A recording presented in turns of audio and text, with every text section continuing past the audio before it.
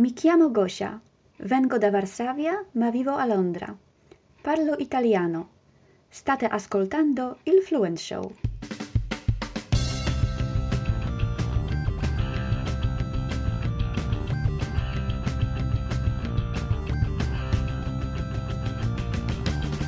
Welcome to The Fluent Show, a podcast all about loving, living and learning languages. My name is Kirsten Cable from fluentlanguage.co.uk, and here on this show we talk about anything and everything interesting from the world of learning another language. Hello everyone. As you know, every other week I take a little bit of time to answer a listener question, and today's question comes from Stephen. Hey Stephen, Irish listener of the show, long-term listener, and often gets in touch. And Stephen has asked a question that is about dealing with learning similar languages. So, for example, languages like Spanish and Portuguese. Why are they so similar? What's going on there? And what are the best tips for learning those languages? So we'll go into that in today's episode. And before I do that, of course, I have got my announcements. I've got a big group of people to thank, very close to my heart, and they are the Patreon supporters of The Fluent Show. If you are a supporter, thank you so much for supporting this show, for being a patron of The Fluent Show, patron of the arts. Without you, we can't make as good a show. So The Fluent Show really is grateful to its patrons. And if you are interested in what it takes and how you can become a patron, hop over to patreon.com/fluentshow and all will be revealed. The Fluent Show is supported as well by Link. That's LINGQ. Link has not been founded by two college dropouts with a big idea, like so many other podcast sponsors. If you listen to other podcasts, isn't that always the story? These two guys, they dropped out of college and then they bought a factory in Germany. Now, there is no Link factory in Germany. Link has got someone very special behind it, the brain, the abilities, the influence of famous polyglot Steve Kaufmann. Steve himself speaks 17 languages and he loves learning new ones. There's an interview with Steve coming up here on the show soon. There is nothing, nowhere, he says, and I believe him and I agree, that is more effective than working with materials that you can understand and that you actually enjoy in your target language. And that could be dialogues, that could be blogs, that could be podcasts, it could be the news, it could be music, song lyrics, it doesn't matter.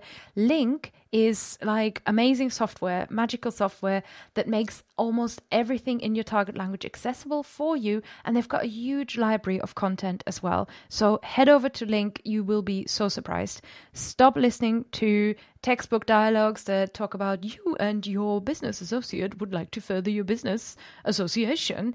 Just let's stuff all that and start to enjoy the things that you actually want to hear about. Here's how it works. You read and you listen to the content that you love that is available to you right over at Link.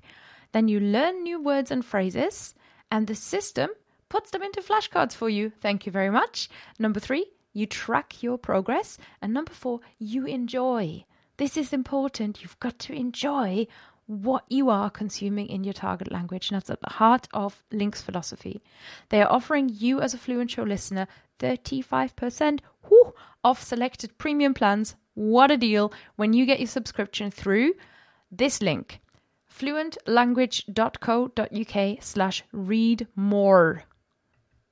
You don't even need a discount code. Just make sure you sign up by using fluentlanguage.co.uk/readmore, or if you're already a Link user and you want to upgrade and see what a premium plan can do for you, head over to that link as well and you will get a special discount. Thank you so much to Link for supporting the Fluent Show. I'm so glad to have them on board. They are useful. I've used Link myself and I love recommending things that I actually use. Now let's get to these similar languages. Similar languages in the way that Stephen has asked the question. I took it to mean what most of us will understand by it, which usually refers to a linguistic similarity. meaning the languages belong to the same language families. Within language families, there are different branches which once again describe how closely related two languages are. For an example of two very closely related languages, consider Spanish and Portuguese. They have developed in close contact with each other out there on the Iberian Peninsula, and they're from the same language family, brought by the Romans, I guess. So it's a family of Romance languages. But in that family, you'll also find French, and you'll also find Romanian. They're a bit different, yet you will see a lot of relationships. So when two languages belong to a language family, that tells you that they are likely to be very similar. But bear in mind that within that family, the relations kind of diverge. And I want to go into language families a little bit more today. I think of it a little like a family tree. So my cousin has less in common with me than my brother. Believe it or not, my brother and I look alike a lot more. My cousin and I, you kind of have to look and sort of cross your eyes and see what happens. Now, for a quick check of which languages are related to each other, I like to look at the really, really common vocab. And by that I mean numbers, weekdays and months. Usually similar languages have got a similar worldview. They describe the world in similar ways. And you can see the numbers, the weekdays and the months. That tends to be very similar vocab in that area. And it gives you a hint. Chinese kind of tripped me up a little bit here because it calls its weekdays week 1, week 2, week 3, and so on. But that alone tells you something. Whereas here in the European languages, we often refer to the weekdays after gods in our own system of belief, right? So gods or planets, they kind of come up. Already this tells you how similar not just the languages but also the cultures are, the people are, how close they are to each other. Now, if you want to find your target language's family members, I would recommend using Omniglot. Really, really great resource. And in Omniglot, you do the following. You would search for a language, for example, let's say Italian. And then you look under linguistic affiliation. That's the words you're looking for, linguistic affiliation. And it says something like this: Indo-European, Italic, Romance, Western, Italo-Dalmatian.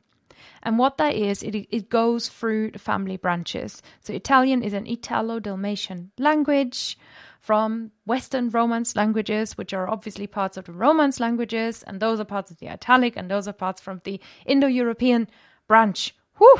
So that kind of tells you that we're really only interested in the Romance part here. So then you can also scroll all the way to the bottom, looking any language up on omniglot.com. Scroll down to see all the Romance languages listed. So you might think about 3 or 4 when this name comes up. But what you can see here, that in this family of the Romance languages, there are over 40 languages. Woo! Kudos to you if you've learned more than 10, huh? And I've also got a resource here that I want to tell you about. And I'll talk you through a little journey through language families and kind of looking at it from the top down. So what we just talked about is looking at an individual language and finding its family.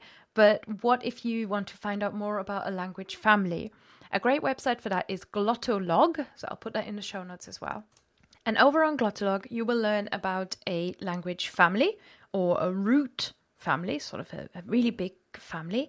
And it tells you about the child languages, and you can have a really nice sort of journey down through the child languages, and it takes you through the geography and shows you where these languages are spoken. It is fascinating. So I'll talk you through me doing that for one specific language, and we'll go through the whole family. The language family, the big family, region, area I have chosen was Atlantic Congo. Atlantic Congo's language family has got 1,432 child languages. Indo-European actually only counts 589 child languages. So the biggest, for your next pub quiz, the biggest language family on Earth that we know about is Atlantic Congo. In that family, the biggest subfamily is Volta Congo. And within that, you've got Benue Congo, and that is 987 families. So still loads more than Indo-European. We'll go down one more level, and then it's it says Congo, so you already sort of get an idea. Okay, we're somewhere on the African continent. We are not all the way at the bottom. We're not all the way at the top. Now, the next levels down are Bentoid, which is the biggest group, and then Southern Bentoid. Then we're going to Narrow Bantu, East Bantu. You know for sure where we are in the world now, and we're zooming in on that map.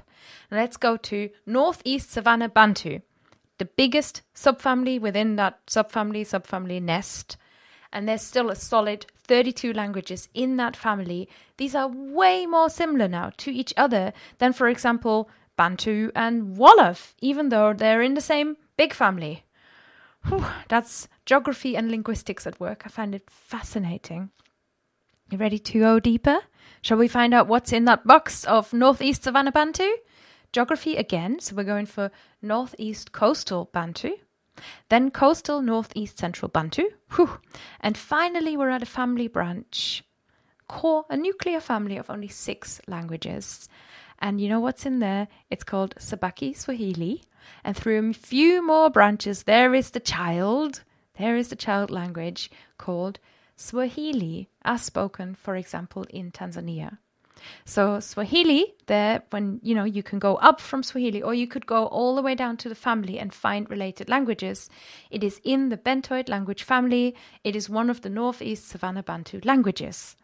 Knowing this about Swahili helps us locate the family on the globe, make choices about whether we want to study it with its similar languages, make choices about what to study. Consider who in the world might understand some of this language, and even make decisions about other languages that we want to bring in and study at the same time, or whether we want to go out and learn that. Plus, it's just fun. So Omniglot and Glottolog, they are your language family resources for this podcast. I also wanted to mention that geopolitics can play a massive role here. So far we've only really talked about the linguistics. How related are these languages? How similar are these words? Have they evolved from each other? And so on.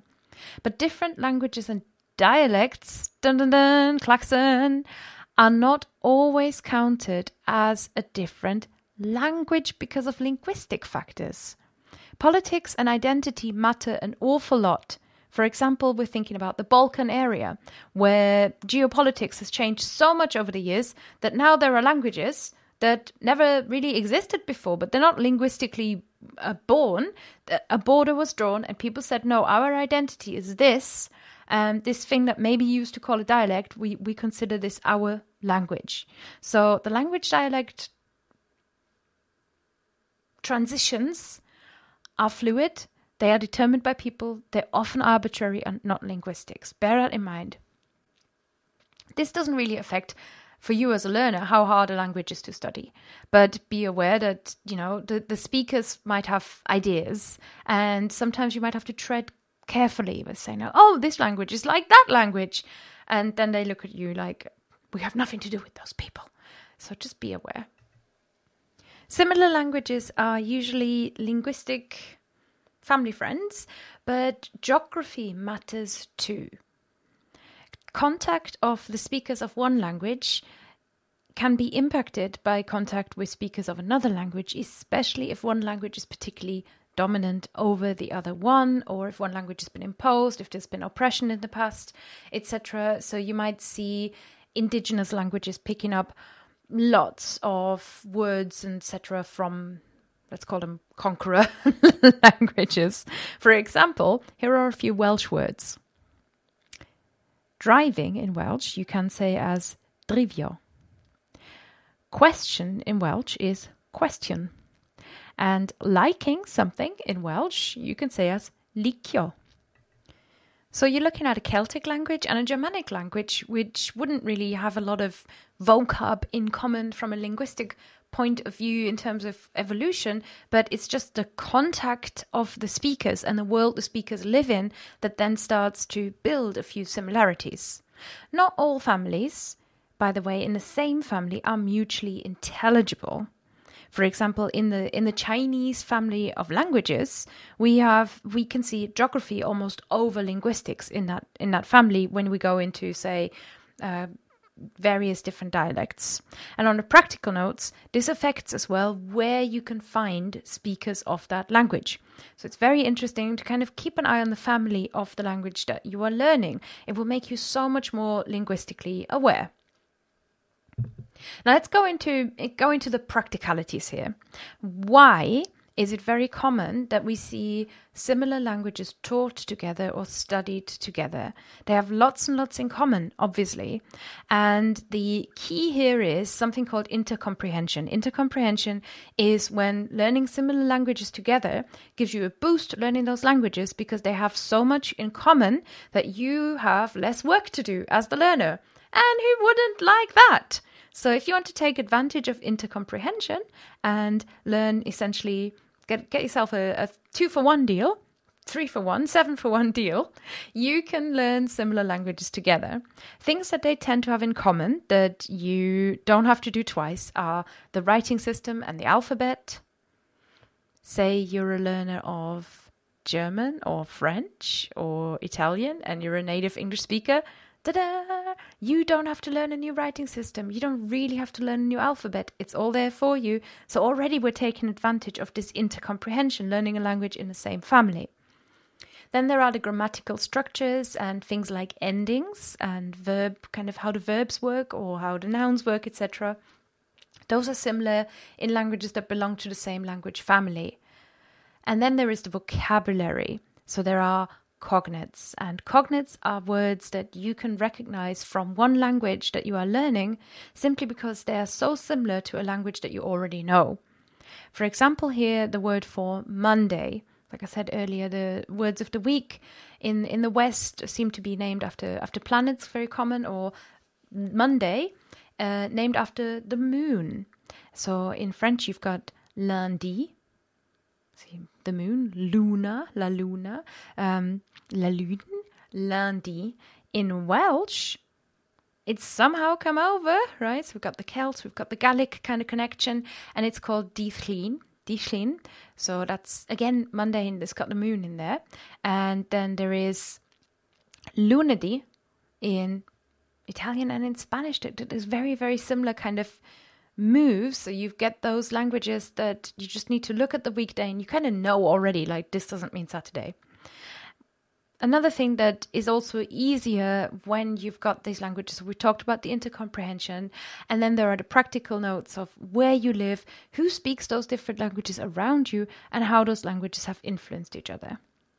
When you are making that decision about whether you might want to study similar languages together, or even you say you want to study Italian and you know you might want to study Spanish at some point later, and you're considering picking them up together, here are some factors that will influence that decision.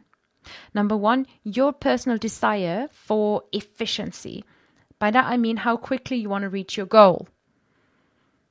And obviously the next question there is, what's your goal? What's your goal? Do you want to become a polyglot? Do you want to become multilingual? Do you want to learn many, many languages? Then yeah, go for it. Do more than one. Do Spanish, Italian, and Portuguese together because you will pick up more languages. Maybe you're just interested in the Romance family. You've got this collector's drive to kind of conquer them all.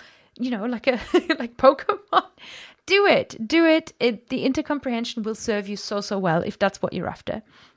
If you want to become functional in those languages, and really this is about, I want to function, and when I travel, I want to be able to do things, I would say try more than one, especially if you've got a little bit more time, because getting functional in a language, obviously functional, it depends on your understanding. Functional doesn't mean perfect. It doesn't mean fluent. If you want to function in a language, that doesn't take that long. So you might as well pick up some benefits, some bonuses, get functional in 3. Why not? Do you want to become a speaker, a fluent speaker, really advanced in just one of these languages, and you've got a big goal there? Say you've got family and there's a special thing that sets this language apart for you from all the others, then you know what? Focus on it for now. Don't worry too much about, oh, what am I missing? And almost get yourself, linguistic FOMO. It's not worth it, because intercomprehension, all of these advantages, they will still be there. the languages don't change that much. And if you want to pick up a language in that family later, it'll still be so much easier for you.